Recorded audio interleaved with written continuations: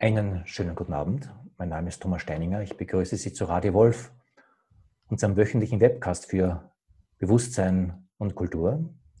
Ich freue mich sehr, diese Woche Doris Zöls wieder mit dabei zu haben. Doris, hallo. Ich grüße dich ganz herzlich, Thomas. Danke, dass du dir Zeit nimmst. Doris Zöls ist eine Zen-Meisterin. Sie ist in der spirituellen Leitung des Benediktushofes. Ich glaube, wahrscheinlich eines, wenn nicht das größte Mediationszentrum, das wir hier in Deutschland haben, in der Tradition von Williges Jäger, der das gegründet hat. Doris, deine Arbeit als Zen-Meisterin ist ja eine sehr, ich sag mal, nach innen gerichtete Arbeit.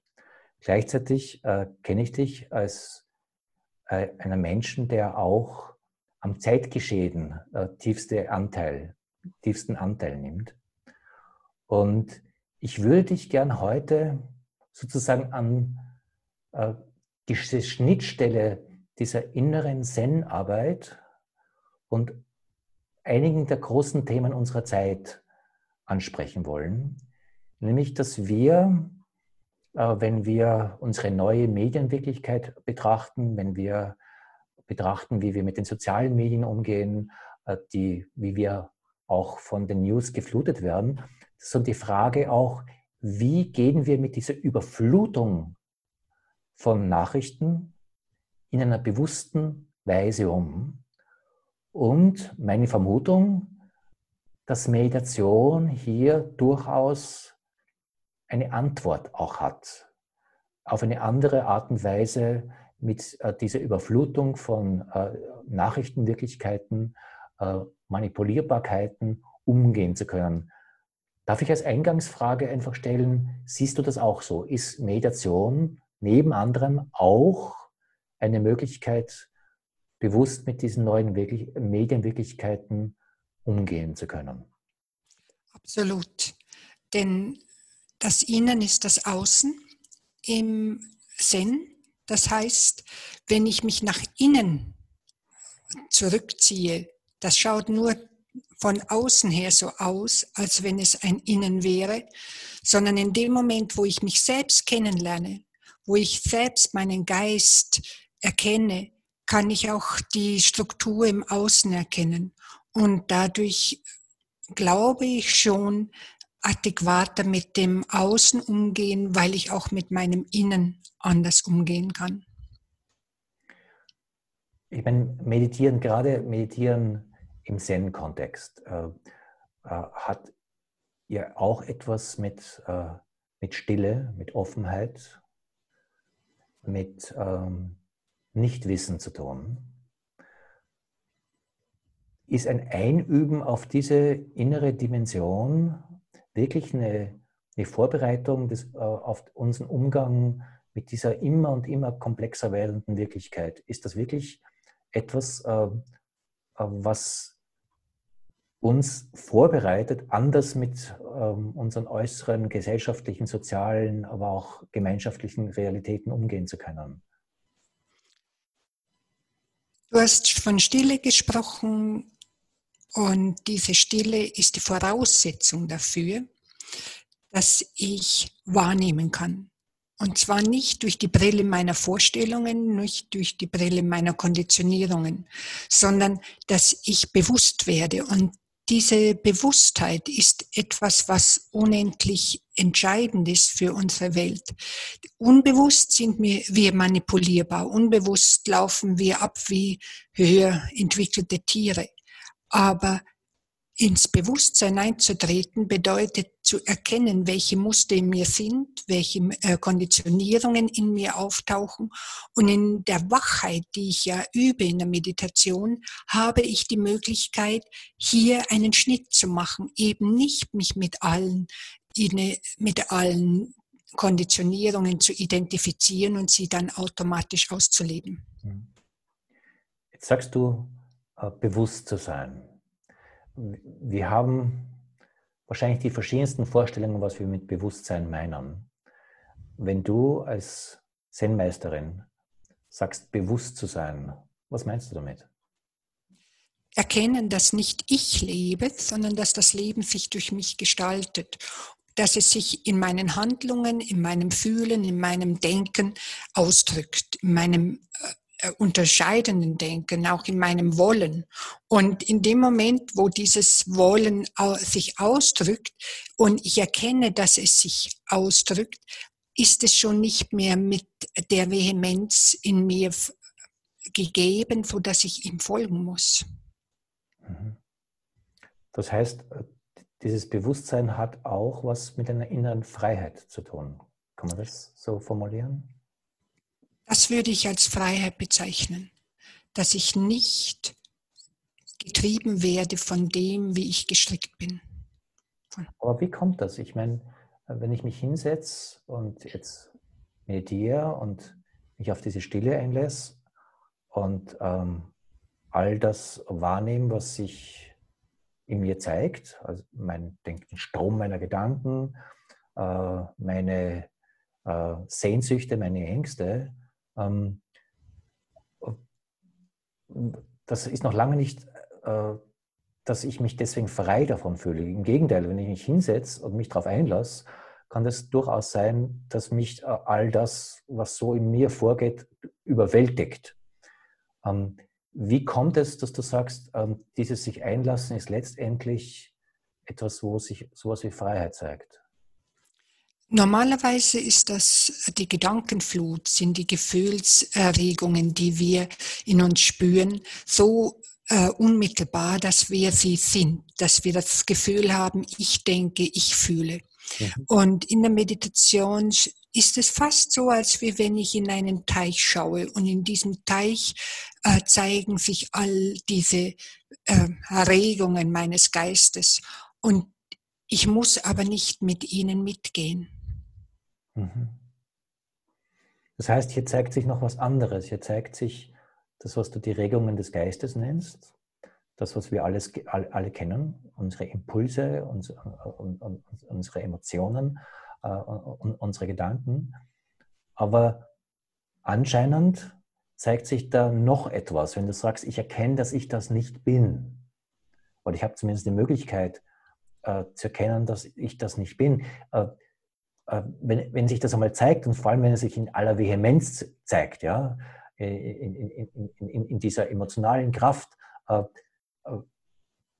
wie kommt es zu diesem Erkennen, das du ansprichst, dass ich das nicht bin?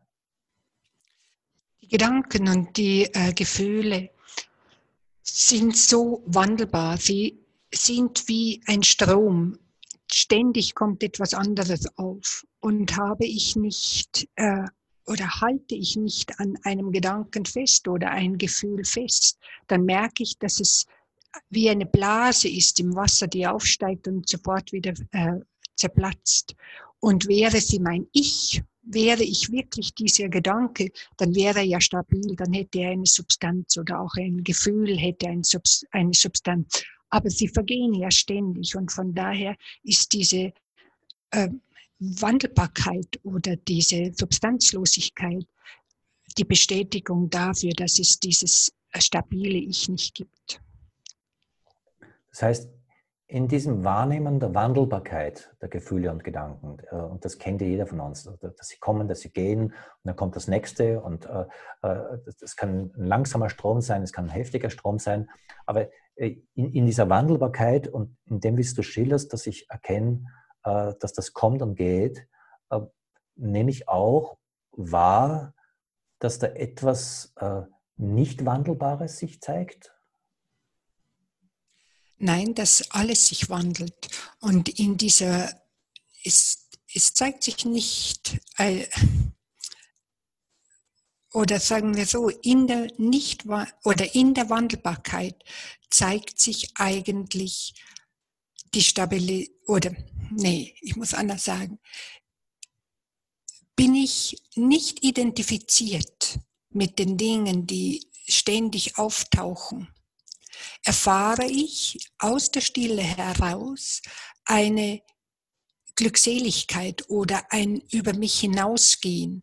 Normalerweise bin ich mit meinem Ich so stark mit den Gedanken und Gefühlen verbunden, dass sie mich von unten nach oben erreißen und von oben nach unten. Mhm. Sehe ich sie aber, dass sie vorüberziehen, ist es mir möglich, eine Stille aufzubauen, und in dieser Stille, diese Stille selbst hat eine Tiefe, die ich sonst nie erreichen würde und in der alles eigentlich aufgehoben ist.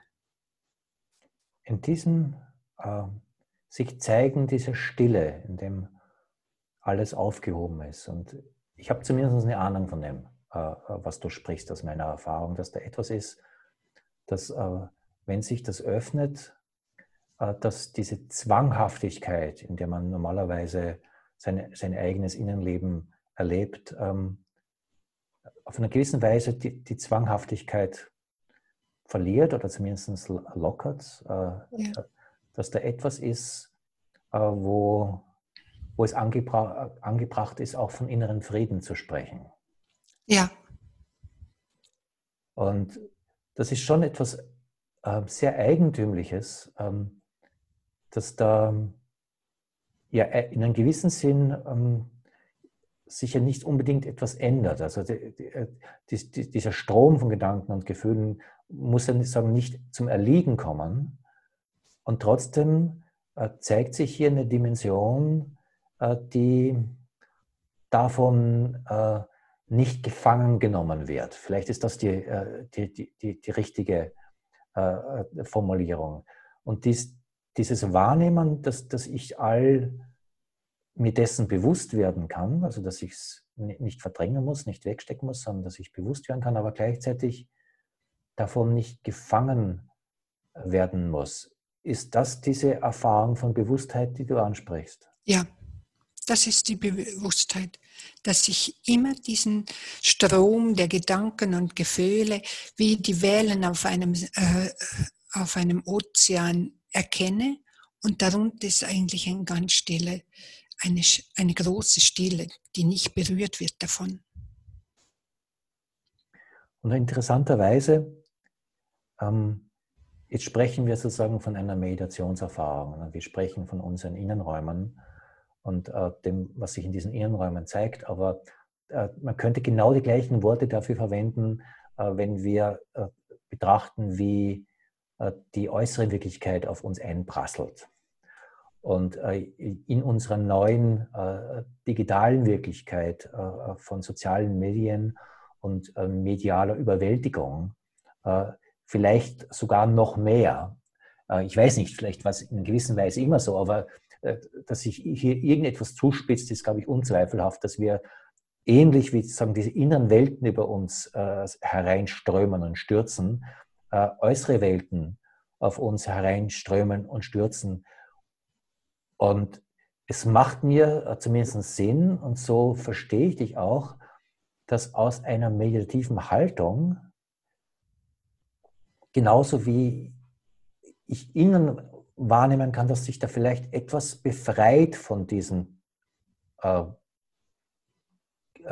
Stürzen und Strömen, dass sich auch ein Wahrnehmen der äußeren Wirklichkeit, das, was wir gerade über Internet, über digitale Medien oder wie auch immer, über uns hereinstürzen lassen, dass hier das auch sich nicht abstellen muss und trotzdem aus dieser anderen Bewusstheit heraus etwas in meiner Wahrnehmung sich verändert.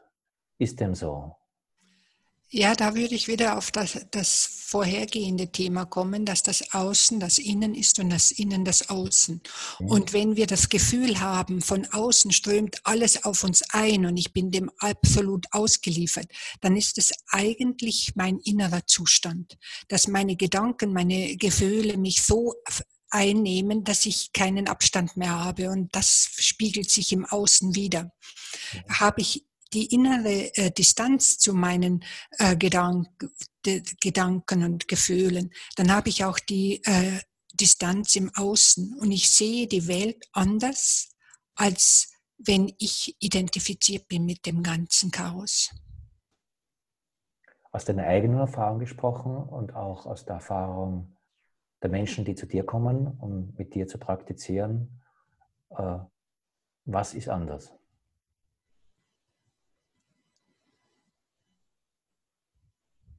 Ich glaube, aus der Konditionierung heraus sind wir ausgerichtet auf eine Hab-Acht-Stellung. Aha. Wir schauen immer, wo es schlecht sein könnte oder was schlecht ist. Wahrscheinlich aus der Angst heraus, da könnte was passieren. Okay. Und so sehen wir die Welt immer nur in den negativen Farben. Okay. Bin ich aber von dieser Angst befreit und kann schauen ohne diese Grundkonditionierung, dann schaue ich auch die Welt anders. Jetzt sagst du natürlich hier eigentlich einen starken Satz. Ja? Du sagst, wenn ich das aus der Angst befreit sehe. Das ist ja, ich mal, eine starke Behauptung. Viele von uns würden sich wünschen, von der Angst befreit zu sein. Wie kommt es, dass diese Meditationspraxis uns von der Angst befreit? Die Meditation ist immer mit ein bisschen Schmerz verbunden, auch gerade Zen. Ja. Und in dieser Meditation können wir erfahren, wie Schmerz auftaucht und sofort wieder vergeht. Dass, wenn ich aber mich mit dem Schmerz identifiziere, er zu einem unerträglichen Leid heranwächst.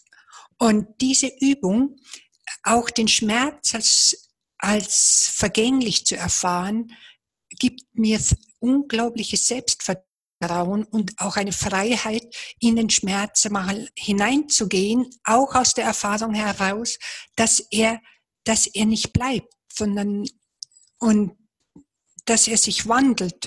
Und diese Wandelbarkeit gibt mir auch die Offenheit, mich der Welt zu stellen, ohne zu denken, alles ist schlecht, alles ist schmerzhaft oder leidvoll.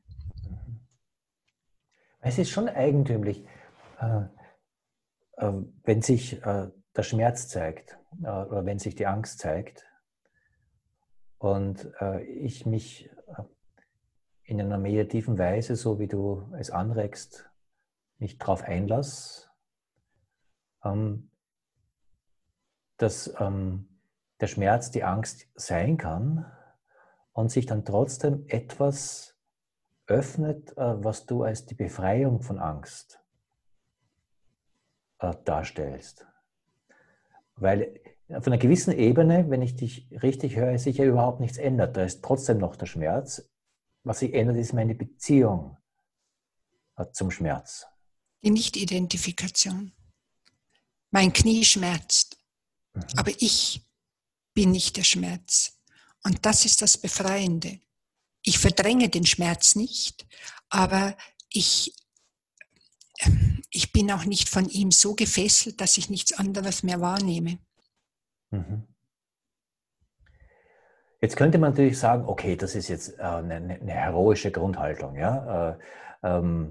Da ist mein Schmerz, mein Knie schmerzt oder meine Seele schmerzt, aber ich identifiziere mich, ich beiß mich da durch. Ich nehme mal an, davon sprichst du nicht. Nein, nicht durchbeißen, weil das wäre sich identifizieren und nur den harten Kern dann bei sich herausschälen. Sondern worum es mir geht, ist die Wandelbarkeit zu erkennen und auch das Schmerz aus Ängsten vor Schmerz entstehen und Ängsten vor Unbekanntem. Und dass sich dann Bilder in mir auftun, die diesen Schmerz erst wirklich präsent werden lassen. Wenn ich das auf das Leben der Menschen beziehe, dann ist es so, dass die Menschen unendlich Angst haben vor dem Leben. Und dann sehen sie auch nur diese Objekte der Angst. Du hast in unserem Vorgespräch von einem alten Zen-Meister gesprochen. Ich nehme mal an, es ist entweder ein japanischer oder chinesischer Zen-Meister. Huineng, chinesischer. Der von Mitgefühl sprach. Und Mitgefühl ist ja ein Wort, das jetzt nicht unbedingt ein neutrales Wort ist. Also Mitgefühl ist ja nicht einfach so einfach das Nichts, sondern da ist etwas, das ist durchaus mit dem Begriff der Liebe verwandt. Das hat durchaus was Empathisches, das hat was Geöffnetes. Das hat jetzt eben nicht was einfach Aushaltendes, sich von den Schmerzen, mit den Schmerzen nicht identifizieren, sondern da muss doch eine andere Dimension sich zeigen, die vielleicht hinter all diesen relativen Dingen liegt, die Mitgefühl ermöglicht. Ist das jetzt eine westlich-metaphysische Interpretation dessen? Was ist dieses Mitgefühl? Also vorhin gesagt, es ist die radikale Akzeptanz dessen, was ist. Das bedeutet nicht, dass ich alles gutheiße, aber dass ich es mit klarem Auge sehen kann, wie die Welt ist, wie das Leben ist, ohne dass ich gleich meine Beurteilungen, meine Bewertungen darauf lege.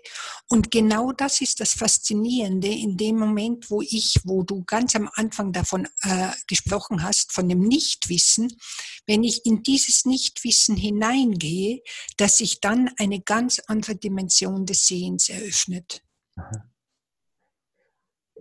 Wenn wir einfach mal in diese radikale Akzeptanz reingehen, ja, wenn ich das in mir anschaue, heißt das ja, einfach eine andere Art, das anzusprechen, dass egal was ist, ich ein tiefes Ja habe zu dem, was ist. Das heißt, aber kein empathisches, also nicht schon gleich, ich liebe es, sondern erst einmal nur das Wahrnehmen, das Gewahrwerden dessen, was ist. Aber ein Ja in dem Sinn, dass ich es nicht ablehne. Genau, aber auch nicht bevorzuge. Weder Ablehnung noch bevorzugen. Und dieses weder ablehnen noch bevorzugen, also vielleicht ist das Ja dann zu einseitig formuliert, vielleicht ist es die bessere Formulierung, dass es eine tiefe Offenheit für das ist, genau, was ist. Ja. Wenn ich mich jetzt nicht intellektuell, sondern einfach nachempfindet auf das einlasse, was du ansprichst, merke ich ja sofort, wo da meine eigenen inneren Grenzen sind. Ja. Wo da etwas ist, was ich zwar tolerieren kann, ja, aushalten kann, aber wenn ich ehrlich zu mir bin, dass ich wirklich offen dafür bin, bin ich mir nicht so sicher. Da ist etwas radikal angefragt in mir, wo alles Relative mit allen meinen Bewertungen nicht angefragt ist, sondern ja, diese innere Offenheit sich als Möglichkeit zeigt und ich mich einfach dem stellen will ich diese Offenheit zulassen. Ich finde das deswegen so spannend, weil das allein das als Gedankenexperiment, so wie wir jetzt gerade ansprechen, dem Nachempfinden in mir nachgehen, ich einfach merke, wo ich da meine eigenen inneren Grenzen habe. Und ich glaube, nachempfinden zu können, wenn diese Offenheit wirklich grenzenlos ist, dass da etwas diese Welt etwas aus dieser relativen Welt sich befreit. Dass da etwas ist, was meinen Weltbezug auf einen radikal anderen Boden setzt. Oder vielleicht ist das wieder auch falsch formuliert, weil es vielleicht gerade auf keinen Boden setzt. Aber diese andere Dimension ist zumindest sehr wahrnehmbar, dass das nicht unser normales Wertendes in der Welt sein ist, wo ich einfach meine Präferenzen und die Dinge habe, die ich nicht so mag. Ist es das, was du mit Bewusstsein ansprichst? Ist es das, was dieser Zen-Meister mit Empathie anspricht? Und warum ist das in einer Welt, in der wir eben von außen mehr denn je von News überrannt werden, eine Qualität, die wichtig ist, um auf eine tiefmenschliche Weise in der Welt sein zu können? Also Bewertungen sind fast der Boden, auf dem unser Gehirn oder unser Denken basiert. Ja. Weil einfach aus evolutionsgeschichtlichen Gründen heraus war es immer so, dass wir versuchen mussten zu sehen, ist das gefährlich, ist das nicht gefährlich, kann ich mich darauf einlassen, kann ich mich nicht darauf einlassen. Da steht eine ganz große Lebensangst dazwischen. Und das bedeutet, im Zen versuchen wir sozusagen vor diesen Bewertungen unseres Gehirns sozusagen da bewusst zu werden und zu sehen, dass diese Bewertungen konditioniert sind. Also wenn man jetzt zum Beispiel mit Menschen zusammenkommt, die anders ausschauen wie wir, die anders leben wie wir, dann ist die Bewertung immer, kenne ich nicht, muss Angst haben, schotte ich mich ab. Gehe ich vor diese Bewertung, kann ich wahrnehmen, wie mein Gehirn automatisch bewertet, bin ich frei, muss ich diese Bewertung nicht leben. Mhm. Kann sehen, ich aus Angst oder aus einer uralten evolutionsgeschichtlichen, vielleicht damals sinnvollen Prägung heraus, brauche ich heute diese Prägung nicht mehr leben. Mhm.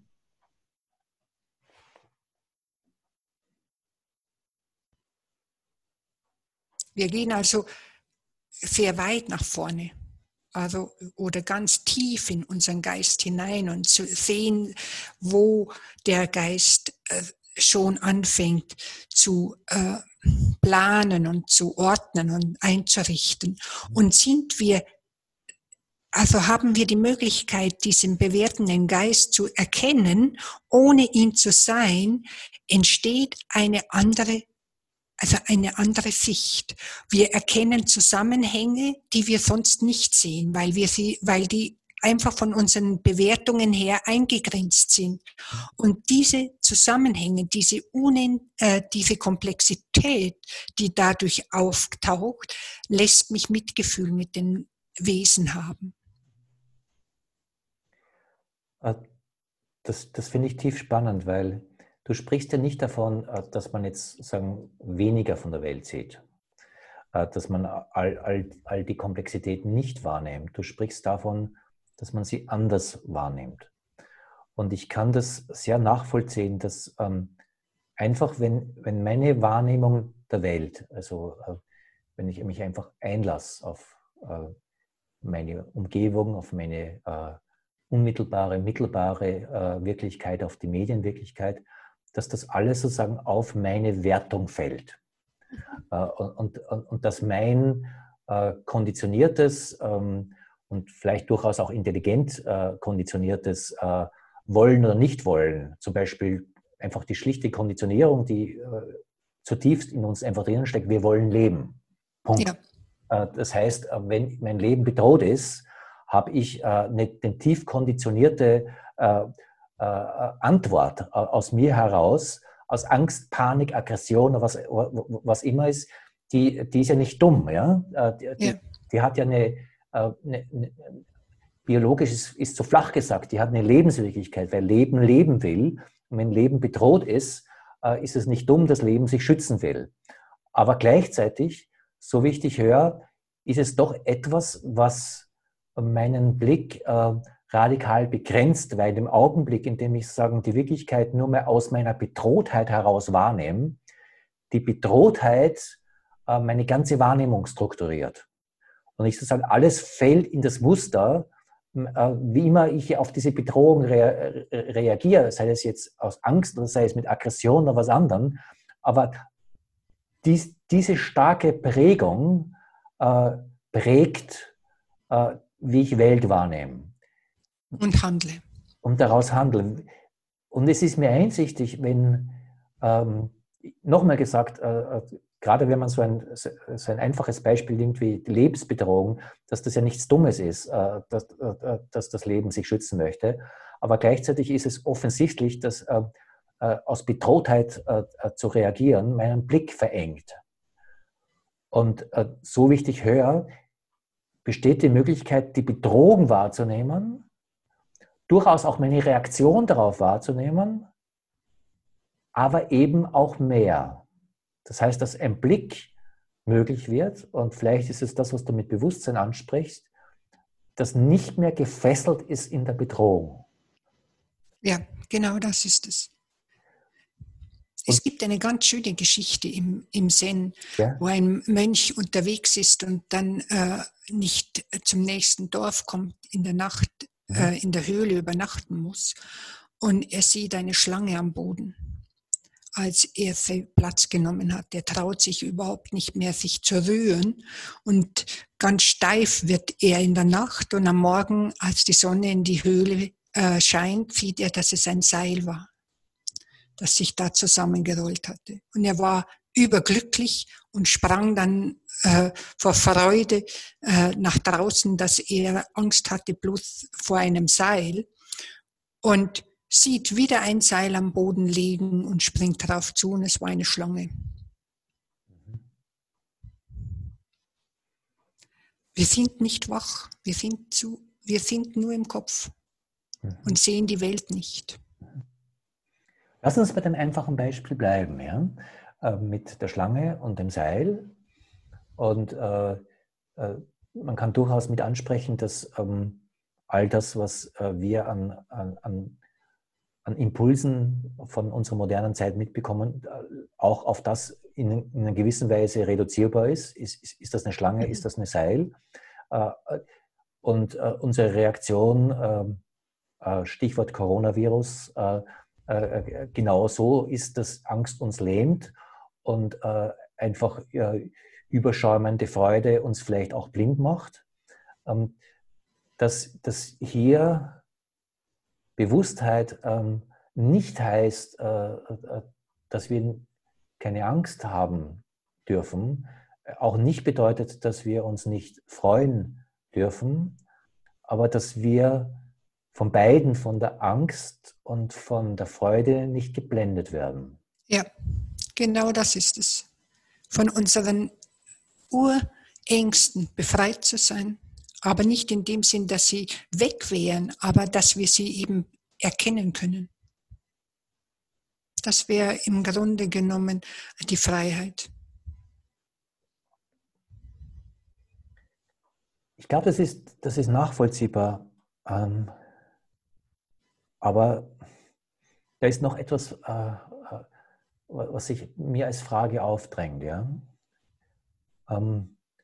Was gibt mir die Freiheit? Also wenn wir bei der Schlange bleiben, ja, weil die Schlange ist ja auch in der Geschichte, in der du erzählst, steht sie für eine Todesangst. Ja. Was erlaubt mir, frei von Todesangst zu sein? Den Tod anzunehmen. Zu sterben. Was erlaubt mir, den Tod anzunehmen und zu sterben? Weil ich verliere ja alles, wer ich meinen zu sein, alles, was mir lieb ist, wenn die Schlange mich beißt, wenn der Coronavirus mich tödlich trifft. Diese Angst, wir haben sie angesprochen, ist ja keine unbegründete Angst. Ja, der Selbsterhaltungstrieb ist natürlich eine der stärksten Triebe. Und also hier betreten wir eine Dimension, wo einfach Meditation wirklich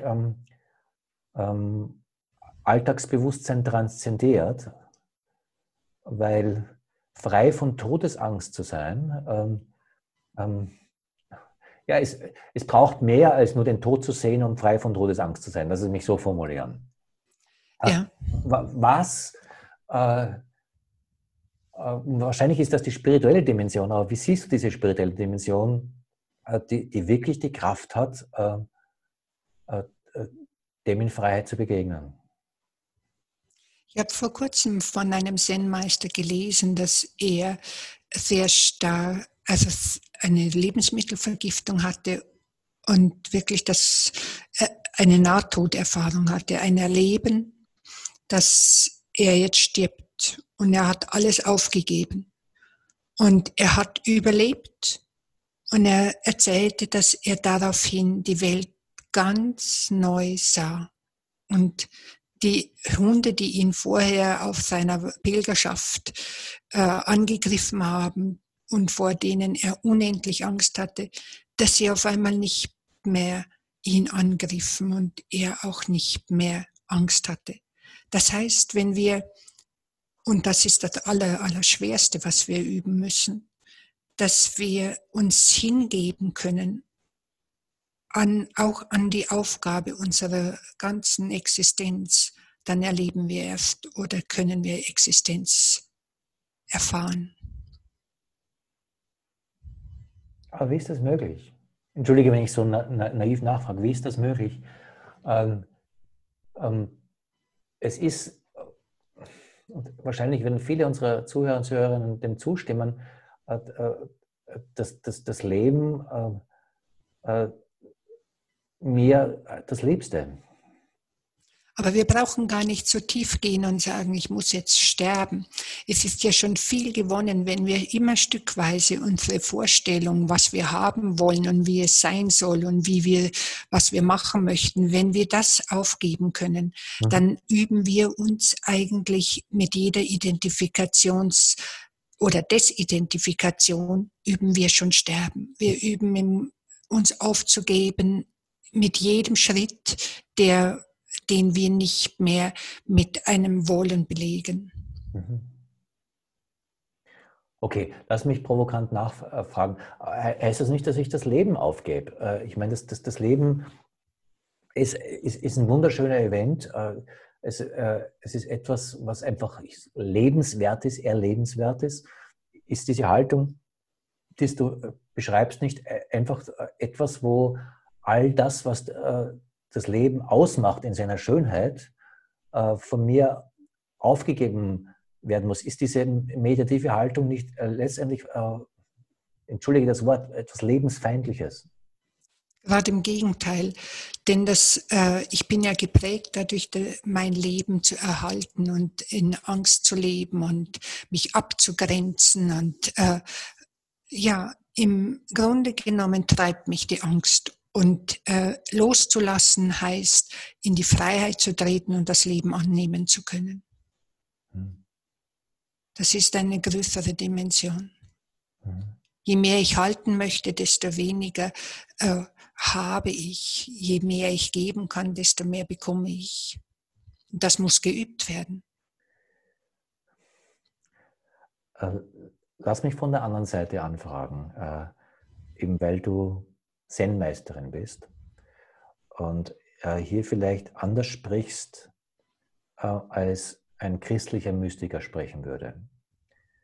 Weil ein christlicher Mystiker würde wahrscheinlich davon sprechen, dass sich hier, wie soll ich es formulieren, die Herrlichkeit Gottes zeigt und dass ich in etwas geborgen bin, dass es wert ist, die Vergänglichkeit des Lebens zu lassen. Und das ist etwas, das mir zumindest als mythisches Bild zugänglich ist und was wahrscheinlich auch viele Menschen nachvollziehen können, vor allem Menschen, die auch Meditationserfahrung haben, dass da sich etwas in der Tiefe zeigt, das ist unheimlich befreiend, ekstatisch, überwältigend. Da ist, lass mich bei dem Wort bleiben, die Herrlichkeit Gottes. Einfach mal, und dafür ist es wert, das Diesseits zu lassen und wirklich all das Vergängliche aufzugeben. Da habe ich ein gewisses Verständnis dafür. Zen kommt hier, wie soll ich sagen, karger daher. Zen sagt, da ist nichts. Zen sagt, da ist kein sozusagen mythisches anderes, das hier auf mich wartet, sondern da ist nur das Loslassen.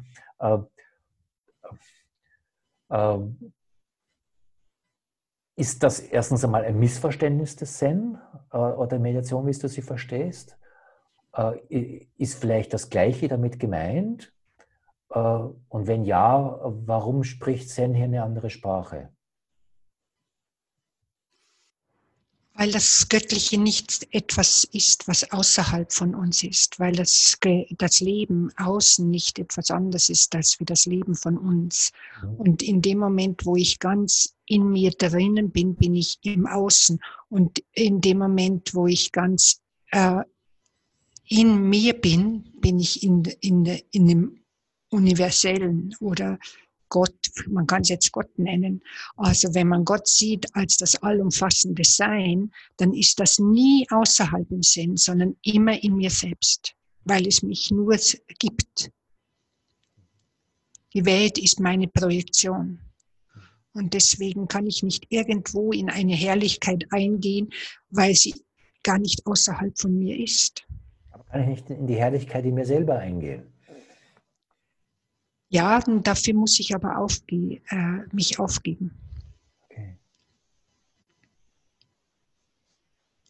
Ich meine, was ich hier anfrage, ist natürlich auch, so sehe ich es zumindest, dass verschiedene mystische Schulen oder spirituelle Schulen hier einfach auch verschiedene Zugänge betonen und verschiedene Sprachen gefunden haben und dass das Spezielle an der Zen-Praxis ist die radikale Alltagssprache.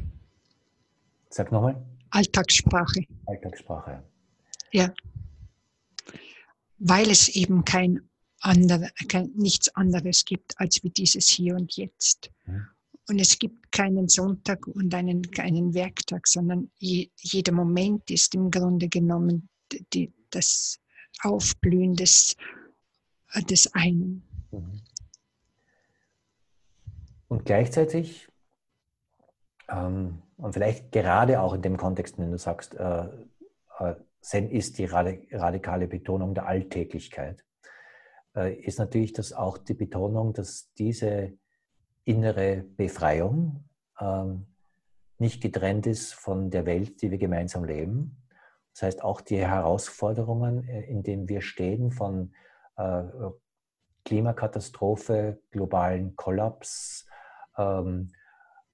ungelösten Flüchtlings- und Immigrationsproblemen, einer Weltwirtschaft, wo alle wahrnehmen, dass alles, wenn überhaupt, an einem seidenen Faden hängt, dass das alles so ist, aber letztendlich auch so gelassen werden kann. Also das heißt nicht, dass ich mich nicht auf die Welt einlasse, aber es heißt, dass ich mich aus einer völlig anderen Warte auf diese Welt einlasse, nämlich aus einer Gelassenheit. Und dass es diese Gelassenheit ist, die mir erlaubt, nicht getrieben von meinen Ängsten und Sehnsüchten zu sein, sondern aus einer großen Bewusstheit und aus einem großen Mitgefühl, das daraus kommt, mich auf diese Komplexität, die wir Wirklichkeit Welt nennen, einlassen zu können. Ist das, was Meditation, Spiritualität und speziell Zen anzubieten hat?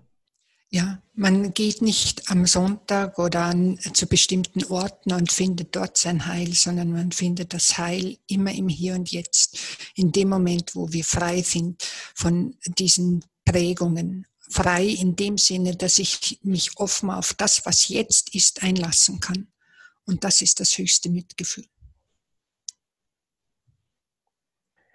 Mich einlassen zu können auf das, was jetzt ist das höchste Mitgefühl. Sag mir dazu.